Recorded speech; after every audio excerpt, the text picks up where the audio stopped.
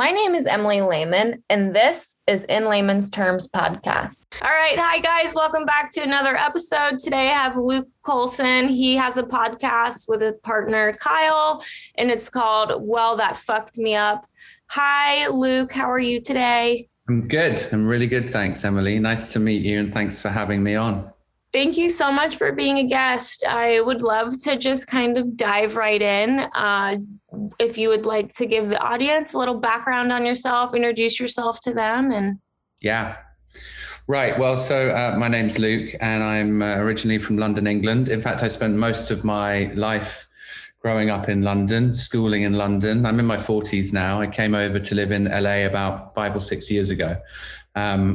And the journey that took me all the way up to moving over to LA is a pretty interesting one. It was a very long and windy road. And the reason why I'm on here, I think, is just to talk a little bit about some kind of traumatic experiences that happened to me when I was little. One very specific traumatic experience, actually, and how that shaped my life, and how long it took me to realize that trauma had such a huge effect on all of probably my teen years, my 20s, my 30s. It took me down a very, very dark path. It took me down some strange sort of just not being me, not really feeling alive, not having any emotion, not having any feeling, not letting anybody in, keeping everybody at arm's length, not being able to successfully navigate relationships and friendships. And then inevitably drinking became a huge part of my life. And at the first instance, that was great fun. And then it all just took its toll, and eventually it totally wiped me out. So with that, I should probably take a couple of steps back and say that in London on a fine summer's day, I was BMXing with a friend of mine, 11 years old, and we got run out of the park by some slightly older kids that wanted to steal our bikes, and I was left to my own devices by my parents. It was the 80s, and I was a latchkey kid, and he, you know, in the process, he came off his bike and he hit a car, and he died. Oh my God! And it was rough, you know. I that day even as I say that, I have goosebumps. My whole body just goes into kind of a state of emotion, and that's new because you can only imagine. I didn't know what to do. Like that came back to haunt me, but who would, you know? But he had a seizure. It was very gross, the whole thing. And then, in my mind, maybe, in hindsight, and I beat myself up about it for years, could I have done something if I'd have known CPR? And that's always the question. Yeah. I'm 11. And so at the end of the day, it's not my fault. None of that was my fault, but, it hit me right away, and seeing someone die like that in front of me, and having to go tell the parents what had happened, and the police and the ambulance. And then beyond that, there was a court case because they were trying to prove that maybe the kids had something to do with the death. And so at the age of 11, I'm taking time off school, and I'm in a court of law in the witness box, putting my hand on the Bible and giving an account of the day, and there's press, and it's like, oh, wow, all that stuff. And I think at the time, I just thought I'd took it for granted. It's like, this is probably just what happens when you're a kid, like some gnarly shit happens. And anyway, just the years beyond that, just bit by bit, I could feel everything just coming apart at the seams, like just cracking, I felt very unsafe. I felt very scared of everything. The fragility of life just hit me hard. And I don't think when you're a kid, you're really supposed to think about death in that way. I worried that my parents were going to die, that my brother was going to die, that my mum would be back late from the post office, and I would be calling the police saying, something happened. Has there been any road traffic accidents, or sweating, panic attacks, and that kind of I managed to push all that in and squidge it in and save it all in here, and I was like, that's it. I'm done with this. I don't want to. That can't define my life now. So I lived my teenage years, and things were okay. I think 17, 18, things were good. 19, 20, went to art school, and then just started started drinking just that's what you do. Just drink for fun. It's all very social, casual. Yeah. But also realizing that I didn't want to feel pain and I didn't want to get hurt. So girlfriends were at an arm's length at all times. And then cocaine. 20s was cocaine and recreational drugs. And, it's funny when I look back on it, it was weekends and some weeknights, and I had a job and a career, and that I still have that job and that career. Somehow it never got, I had some warnings. I wouldn't show up some days, but it was always I'd always somehow claw my way back into the world. And then when I was 30 years old, I met my now ex-wife, but she was younger than me. She liked drinking. There was some drugs. And within about 6 months, she said, you have a problem. Like, you have a massive cocaine addiction and you're palming it off as a, recreational fun, but you're not, because you're taking it on your own. You're taking it after I've gone to bed. Like, I know what you're doing. You're the one who's always going later at the parties. And, there's a problem. So I stopped, and I didn't seek help. I didn't know I was in England, London. It's not so much about the whole, heroin addicts go to, this is going to sound awful, by the way, because this is not the truth. This is my awful generalization and thought 16 years ago. Heroin addicts go to rehab, but, us drinkers and cocaine addicts will just stop whenever we want. So I did, I stopped.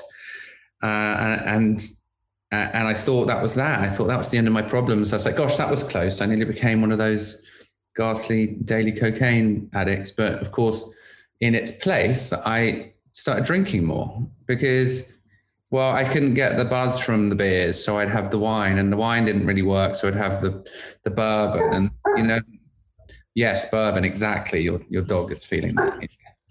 And then, and then the mornings, the hangovers, and then chasing that, hair of the dog. And I guess just before I know it, I was drinking every day. It just happened very quickly. And that seemed okay too.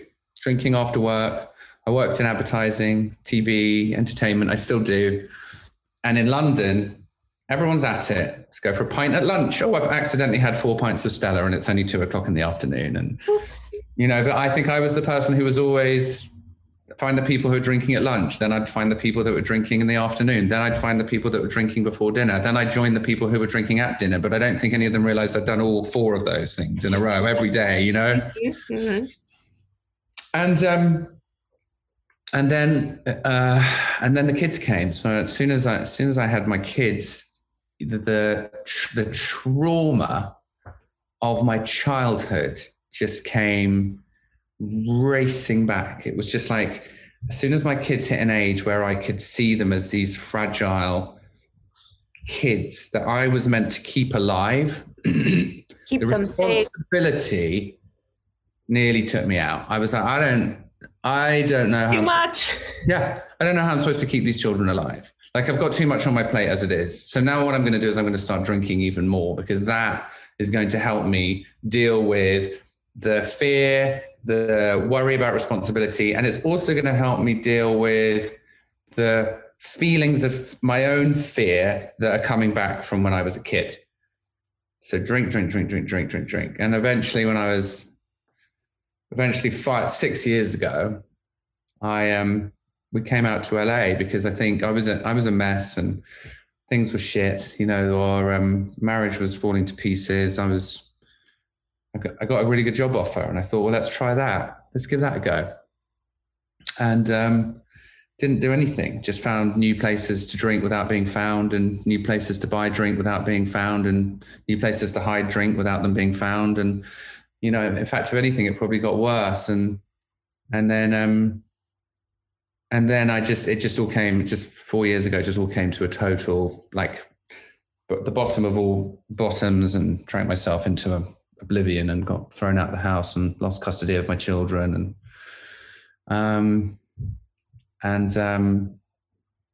so began the journey of kind of second second chance or rebirth or epiphany or enlightenment or I don't know what, but I had no money left. I spent some nights in my car. I was maxed out on my credit cards from sleeping in motels, and some friends of mine who were sober came and literally scraped me off the floor. I was a mess. It was like leaving Las Vegas. And I can't account for myself for 2 weeks of that period. I can't account for myself. That's terrible. You're rock bottom, it seems. I'm a man in my 40s, and that's like it's never going to be that person that would be taken out by a third party substance, I guess. But yeah, and so that is my whirlwind up until my point of I was hospitalized with that. I was completely dehydrated, and wow. All my belongings were like in plastic bags and bin liners at the front of this motel. I don't even know how I got there, and it was rough. So wow. So that's what got me there. That is not my story today, I'm happy to say. And so what got you to change everything and just figure it out? Well, firstly, I had to understand that I was sick. I was really sick. My biggest issue, as I now know it, is that I just didn't really believe that I had a right to be alive after everything that happened to me as a kid. And I faced all of that now, and I can speak openly about it. But there was a little part of my brain that was saying, maybe you should have died, or why didn't you do something? Or your parents got divorced straight after that. That was probably your fault. Or you didn't really do very well at school. So you're not really deserving of any of this. So you might as well just be miserable, and don't you dare be happy, because you don't deserve it. And don't let anyone in, because you don't want to feel anything. Because if you get any sort of happiness, it's probably going to end in they'll be taken away. Despair. So this is how I've been living my life. And it's sort of gradually, bit by bit. And of course it just took some sobriety, some good sort of weeks of sobriety for me to start to just see a little bit more clearly. But of course, with that comes feelings. If you've been self-medicating for 20 years, it's a lot. And the first thing you want to do is pour 2 bottles of white wine down my neck just to stop feeling that feeling. But of course, slowly but surely start to understand that, well, I can't do that. I can't have a drink, because then I'll be back where I started, because I'll go on a blackout for 3 weeks again, and then I'll never see my kids ever again. And my ex had done a kind of a deal with me. It's like I did some testing, and you put some weeks behind you, I'll give you a day a week, and if you put 2 months, you can do. She was very good. She understood. I mean, as much as I put her through, she understood. Well, help motivating you, giving you that. Yeah, and with everything I'd done. Tunnel, and by the way, she wasn't. Yeah, exactly, and she wasn't having me back. Like that was the end of that. So it's not like there's a redemption story on that side. So I should let your listeners know there's no like happy ending, silver lining. She was absolutely. She had warned me enough times. Yeah, she'd had enough. And that was that. But she saw that I was really sick, and she understood that term, like the disease of my alcoholism and my mental state. I was in a very bad way. I would say I had a full-blown mental breakdown, Yeah, that's really important though. And like that she was able to understand is, not a lot of people can understand that. So that's very lucky. Well, and we can get to this in a minute, but that's kind of why we're shedding light on that with the podcast that I'm doing. And I hate to come on here and plug, but no, please do plug away. Now that I can speak about stuff, and I can admit my vulnerability, and I can, as cliche as that sounds, and I can tell my friends if I'm having a bad day, or I can put my hand up and say I'm feeling unwell. Or I used to just, everything was, I'm fine. And I wasn't fine. I was suicidal, So bit by bit, I just pieced together some weeks, which turned to months, which turned to years. And it's been I would say 4 years or so now. It's the beginning, like the tip of the iceberg of an amazing feeling of self-discovery and like a second, like almost like this is the beginning of my understanding my life as it's meant to be, as opposed to, yeah. And that comes with a whole lot of self-doubt as well.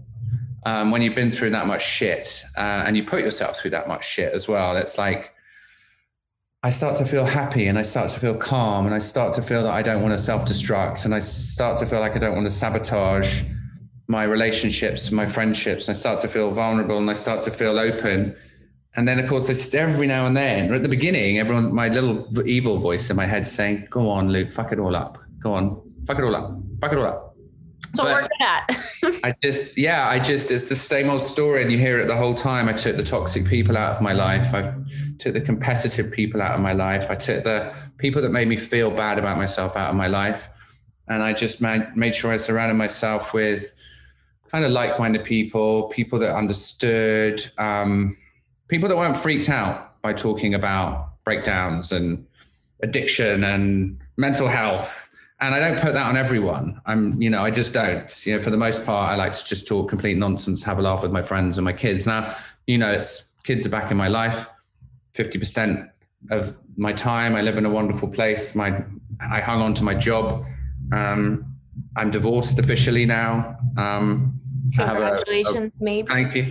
I have a girlfriend. So I have a girlfriend with feelings and emotion attached to it, which is making progress, which is quite exciting. And I'm, and all the things that come with that, which is like, I'm not scared of the bank. I'm not scared of the lawyer. I'm not scared of the phone call from my mom or what I have to the thing. And I'm not living in meek, terrified childhood trauma Luke, but I've only just started the journey to uncover the real trauma that's locked in there. And that's, I started doing some EMDR 2 weeks ago.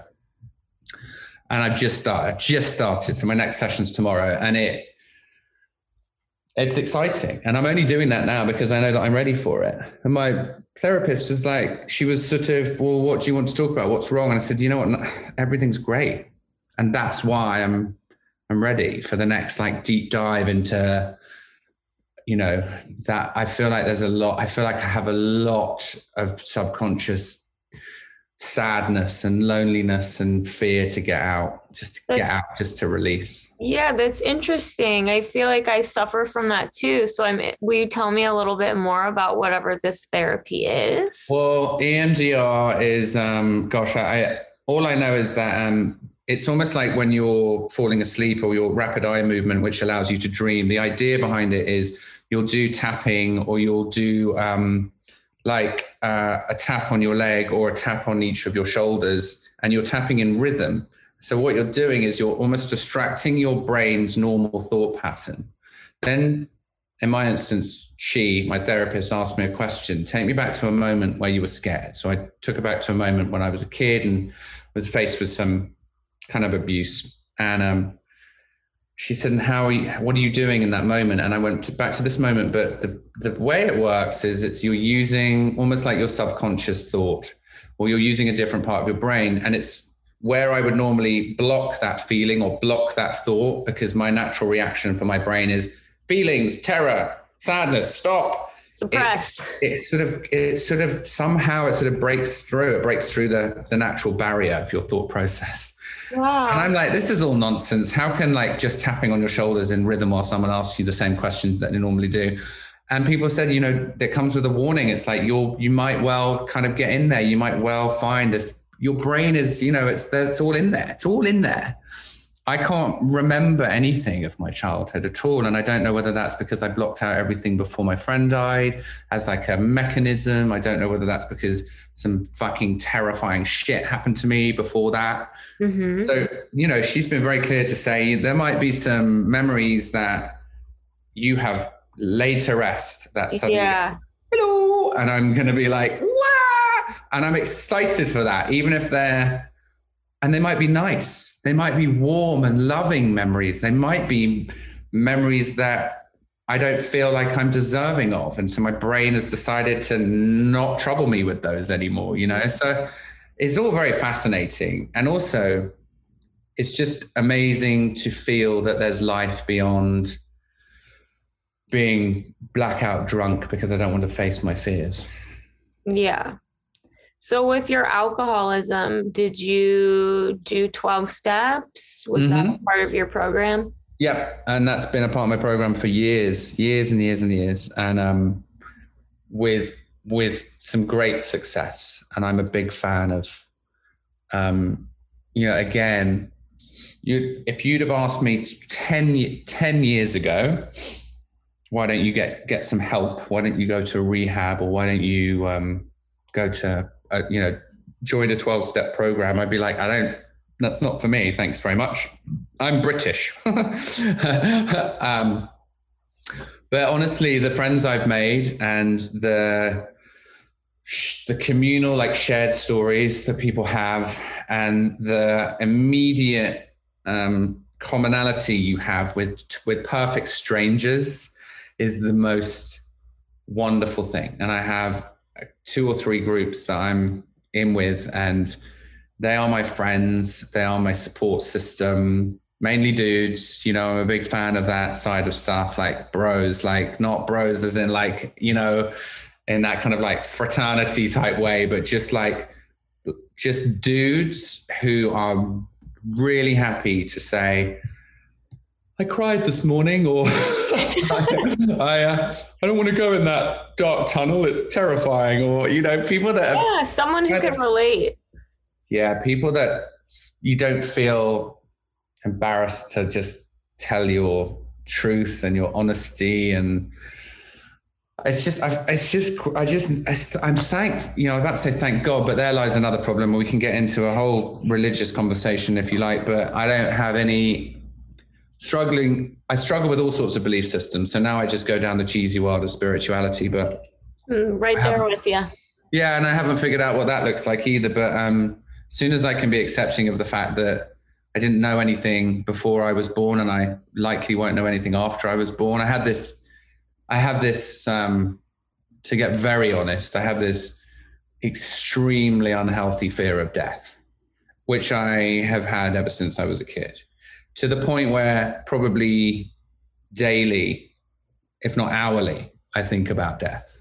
I mean, I can see you fidgeting. Like, it's like, and it's something I'm working on. Mm-hmm. And it's, I think once I'm free of, and I believe I can get free of it, but I feel like once I'm free of that, then I'm going to go onto a whole new kind of plane of just calm. But that's a crazy thing to kind of admit on a podcast as well, of it's just, I've lived with it forever. Just this panic and deep set fear of death or dying or oblivion or non-existence, or very deep, like meaningful, emotive, like physical feeling of like death. It's like suffocating you. Yeah. Yeah. And that's not normal either. That's just not normal. It's not normal. Like, people might start contemplating their death when they're really old and they need a walking stick. And, they start to think about like, oh gosh, I wonder what's going on. And I know people, and I've done lots of reading on it. And I know people have like, there's milestones in your life where you feel like you're getting old and you might think about it once or twice, but dear God, like 20, 30 times a day, it's not sensible. You're obsessing over it. And again, you just can't let it go. You're not there yet. Not there yet. We'll also have I think that I have an overactive mind, like definitely like attention deficit, definitely OCD, right? And obsessive thinking, which didn't help me at any point. And I'm feeling it now. I'm looking for maybe a place to buy, and in the desert, and I see my old habits, like, oh, this place, I'm going to buy this place, I'm going to buy it. Call the people, find the place, I'm going to put an offer in. This is the place, this is a great thing. What do you mean it's gone? And then next pay, oh no, this place is better. And it's like, I'm acting like a crazy person. There's no rationale here whatsoever. And that's even with me checking myself. Like, I'm so aware of it, and I now know that that's just the way my brain works, and it's a million miles an hour. And so in terms of the spirituality and the death thing, I just need to, there's no hurry, by the way. I don't think, because I'm only in my 40s, but I just need to find some peace. My mom is a born again Christian and a pastor in a church, and that had a long-term effect on my teenage years, with her talking about Jesus Christ and giving yourself to the Savior that is the Lord Jesus, otherwise you go to hell. Wasn't helpful. I think that was helpful advice, to be honest with you. Probably was a little much. I'm not giving that advice to my own children. I'm not telling them that. I don't blame you. But I love my mum to pieces and we're very close, but people are allowed to have different beliefs. And she gets sad. She gets sad that I don't believe in Jesus, because she honestly believes that unless I think she's come around to the fact that maybe if I don't give myself to Jesus, I still might end up in heaven with her at some stage. But it's tough. It's like, I don't want to do that because I don't believe in a dude that's coming back to save us from our sins. I just don't, and you do, and that's fine. But I'm not going to have you tell me I'm going to hell. Yeah, her added pressure is, Mom, I don't need it. I got enough on my plate. Yeah, shove it, take it, save it for later. Yes, exactly.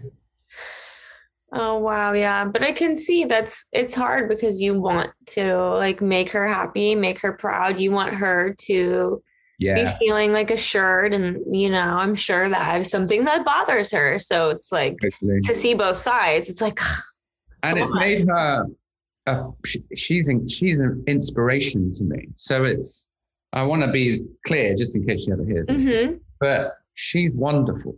She's my mum. And, there was probably a time where I wish she would stop talking about that and she would laugh about it. And we talk about it now. She just got carried away with it. She'd sort of, everything was, I need to pass my driving test. Don't worry about it. I've asked Jesus. I got an A in maths. That's because I asked Jesus. And it's at some point, it's can I have some credit? Yeah. And I don't think she realized that wasn't helping me, because for someone who suffers from a massive lack of self-esteem from being, belittled as a child, if I have a win, I need someone to give me some validation and credit for that. I don't want Jesus taking the credit for that. No, I did it. I need the credit. And I still live like that now. I really just feed off somebody saying to me, well done, you did good. Good job. Because I never had that. I don't remember having that as a kid. Yeah. I remember failing a lot and letting people down a lot, It's my perception of my own childhood. Yeah. And that doesn't feel good. Feels rough. It feels rough. And then you get to a point where you're like, well, am I any good actually? Am I worthy? Yeah. And I have this great job and I do really well and I have a great career and, it's all there. And we win awards and we get paid okay and live in a nice place. But I'm still every day, I'm like, am I a bit shit at everything, really? Am I a fraud? Imposter syndrome. Yeah, self-doubt. Yeah, it's horrendous.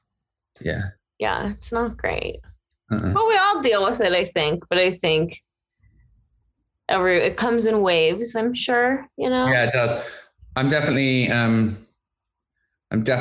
making progress in all avenues, right across the board, And when I'm having a bad day, I can see why. I can soothe myself and I can talk to myself and I can say, you're having a bad day because you're feeling this and you're feeling this because you used to get bullied or you don't have enough, or you're scared that this is going to happen, but none of that's going to happen.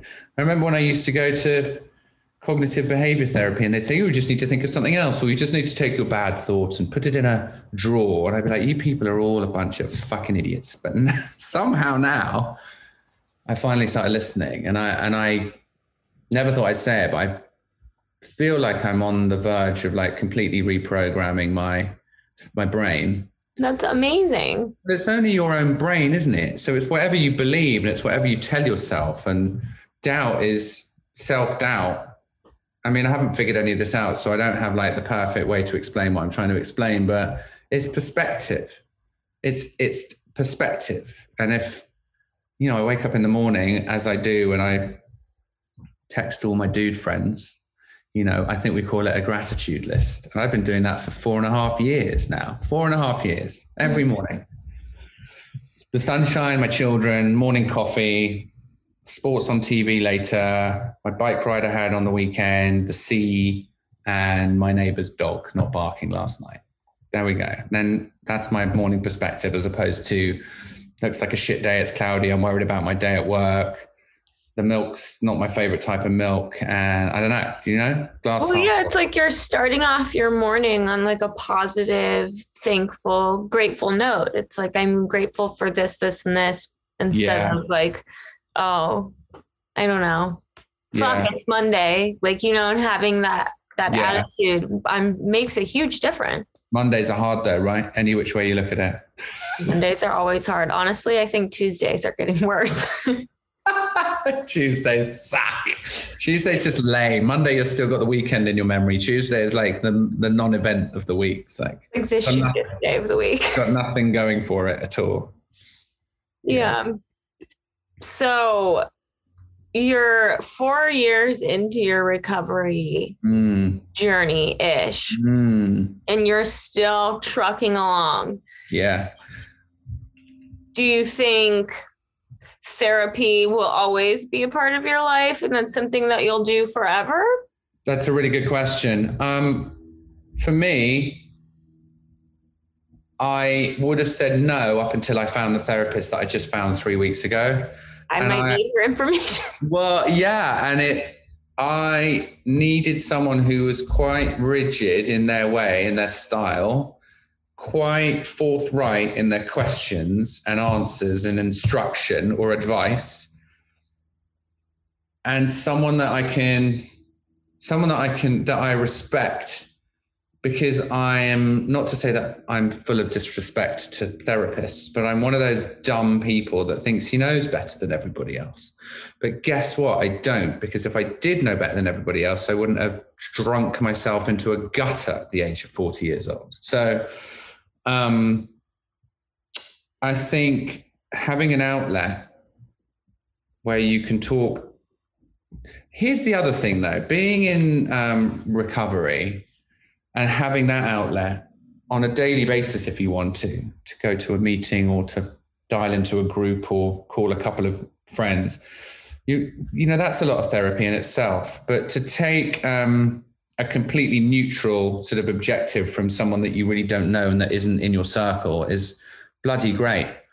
And I think now that I found this lovely lady, there could be some longevity in that relationship. But I'll let you know after the EMDR has released all of my pain and suffering from my childhood, and I might resent her and never want to speak to her again. So yeah.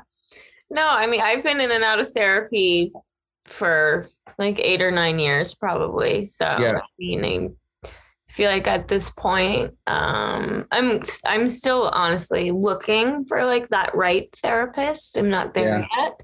Yeah. But yeah, I feel it's just so nice having like that third party to like be a sounding board. So yeah.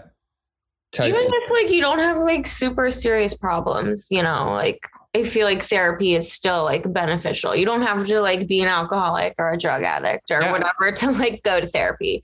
100%. I think the biggest thing I think that a lot of people who don't have vices or addictions or alcoholism is stress and anxiety. And that can literally bring you to your knees as well. But especially if you don't know to take drugs or drink heavily, which you're not meant to do, by the way. So that's correct. But that stuff, that will take you out, that anxiety and that stress. I mean, that in itself nearly took me out, if you can't put your hands on that. And that's thinking as well. That's just your thinking and your perspective and how you choose to let stuff affect you. Because the same person who's doing the same job, who's got a lid on their feelings and their perspective, will be like, I'm stressed out of my brain, but I'm remaining calm and I'm just going to deal with it one step at a time, and I'm going to flag it and ask for help. And then the next person can be in exactly the same situation and be having a total meltdown, a complete panic attack, and at the end of their rope thinking they want to throw themselves in front of a train. And neither of those people is doing it right necessarily. I'm not, pulling out one person against the other, but I swear that knowing now that nothing has changed in my life, but my entire life has got infinitely better just from my outward perspective on things. Yeah, no, miracle. I can relate to that a lot. I think once you are able to change the way you perceive things and how you view things in your mindset, it opens up so much. It's like the negative to the positive is just, it's crazy. How long have you been on your journey, as it were? I've been sober almost 5 years. I pain pills like opiates, heroin, Xanax. Amazing. All those fun things. Well, that's so cool. I know lots of people who went down that. In fact, Kyle could talk to you about some of that. You should have him on. But in the UK, we just don't have an opioid epidemic like I should say you do out here, but I live here, so I shall take some of the responsibility. But we helped make in my day job, we helped make a documentary all about the opioid crisis on, I think it was Netflix or HBO, called The Crime of the Century. I've watched. Isn't it insane? Yeah. And when you realize that so you think it's big pharma, but then you even realize that CVS were like just literally pushing opioids, pushing heroin onto every single human being they possibly could. Yeah, it's really gross. It's sick. And that Purdue stuff. Sad. I bought some chicken nuggets the other day from Ralph's, and I got home and I realized they were made by Purdue, and I just threw them Trash. in the bin. I was like, what the hell? I'm not going near those fucking people, you know? Yeah. No, I'm originally from Ohio. Mm-hmm. So like over like in there, it's just the opioid epidemic is it's just wild.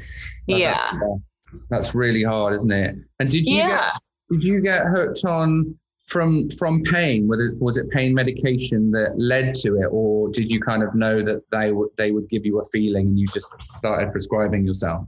It was a little bit of both. I was on like a spring break with a few friends, and there happened to be like some pills like around. So it kind of started off as like a fun dabbling in it. This is fun. Feels good on the weekends.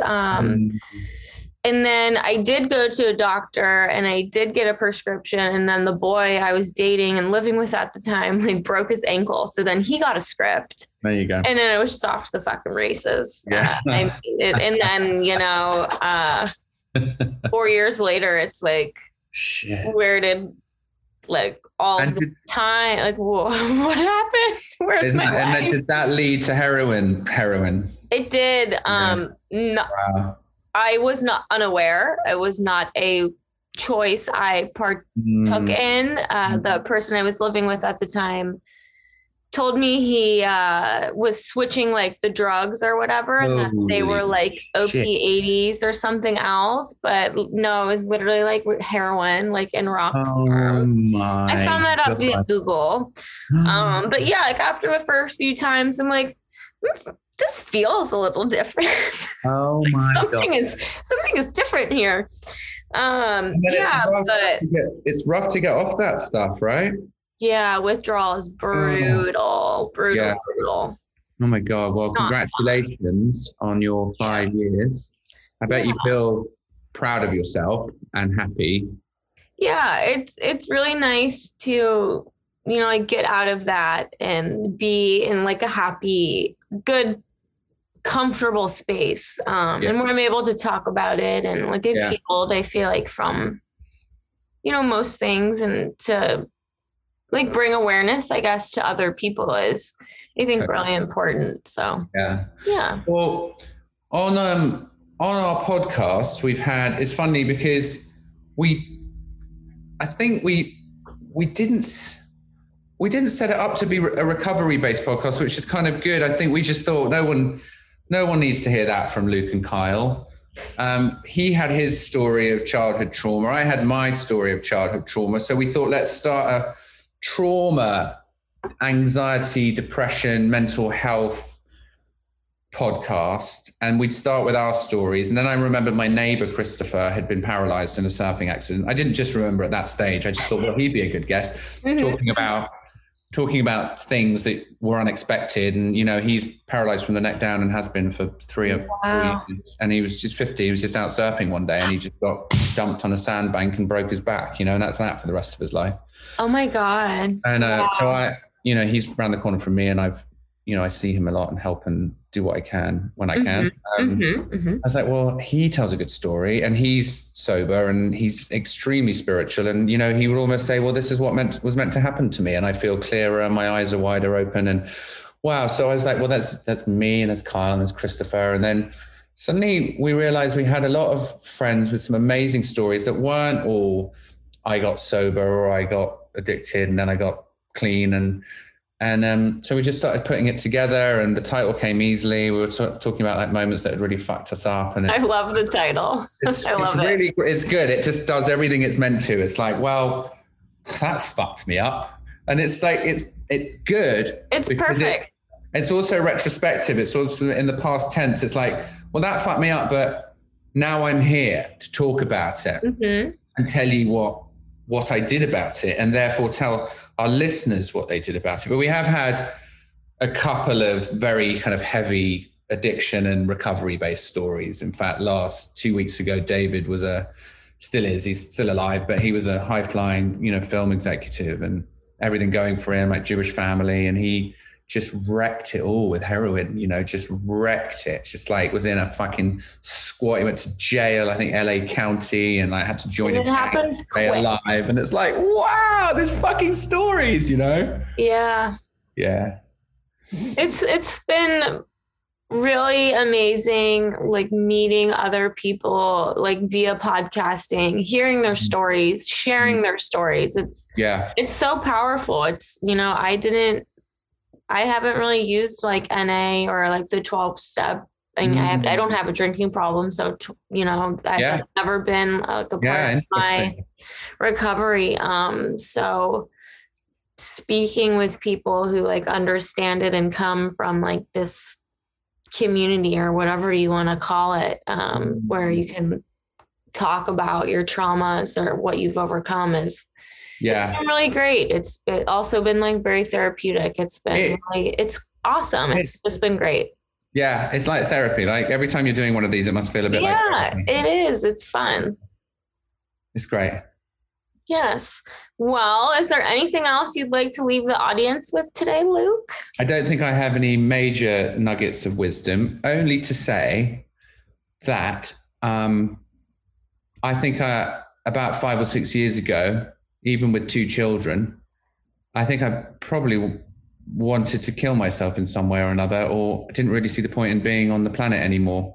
Not that I had the guts to do it, but I never, ever, ever, ever thought I would feel better. I never thought I would stand a chance of being happy or feeling any emotion whatsoever, or I was always worried that I was going to die having never really grasped the concept of being alive and what that was all about. It's taken me a while, but so I guess my message to anyone would be like, if you're in it, you can get out. You just can. And that's coming from someone who really was in it, like really, really was in it. And, it's just, I don't have a magic formula, but there are people out there to help, and friends and family that tell you that you're worth it. They're not just saying that. They mean it. It starts with some self-belief, I think. Yeah, I think that's really important. And I think that everyone who's listening, sometimes it's really hard to see that light at the end of the tunnel. So just knowing that it's there, and it might feel like it's out of reach, you can get there slowly but surely. There's no it's like everyone I feel like tries to compare, and it's like, it doesn't happen like an overnight. Like you've been working on this for like 4 years. Like I'm 5 years sober. This isn't like snap your fingers and like it's fixed. Well, also here's the thing. Once you start to feel a little bit better, just sit in that for a while. There's no rush. There's no rush to feel 100%. Starting to feel better is the beginning. Knowing that it's going to continue in that way. There's no rush. Like I was always in such a hurry to get to the next place because I thought the next place might make me feel better. I thought the next destination might be the destination where I stopped worrying or having panic attacks. So I wasn't really paying attention to what was happening now. And actually, I always say this, it's so crap, but like right now and here is the destination. And as long as I keep reminding myself that's all I've got right now. Just sitting here right now in my kitchen, drinking my coffee, talking to you through my cheap Amazon mic, which I've got over here. And it's great. It's like, what else do I need? Why do I need to be doing anything else? Yeah. I love that. And so for everyone who's listening, your socials, like where can everyone find you, listen to your show, or all of your wisdom and knowledge if they want to find? Well, we have an Instagram, which is simply, well, that fucked me up. You can find us there. And when you get onto that on Insta, you'll see the link in the bio for the website. You can also search for us on pretty much any app. But I will say the U of the word fucked is a little star. So when you're searching for us, make sure you put that in, because it literally won't come up if you put a swear word in. I've tried it a million times. And I was thinking maybe we'll just take the star out, but then you come into all sorts of issues with like advertising, and people don't want to swear. So yeah. And my Instagram is Luke Colson, Colson. I kind of have most of my stuff goes through there, and then I kind of add it onto our Instagram as well. But yeah, we're on, the usual platforms, and we release a new episode every Thursday, and every week is different. This week's 9/11. We had a girl who was at high school when the towers collapsed next to her, on the block next door, and talking about. I'm gonna listen. I saw it on Spotify. Yeah, our interview. It's crazy. So yeah, that's it. And anyone wants to get in touch or have a listen to the podcast, or even just like find us on Instagram and follow us and shoot us a message to say hi. We're here. We're here to just hang out and make friends. Yeah. Awesome. Thank you so much for coming on the show today. This was amazing. I mean, it's a pleasure. And you're coming on our show next. I'm going to book you. I would love to. Thank you. Nice to meet you, Emily. It was so nice to meet you, Luke. Have a great rest of your evening. Thank you for joining us today on this episode, and hopefully we could put this lesson into layman's terms. See you guys next episode.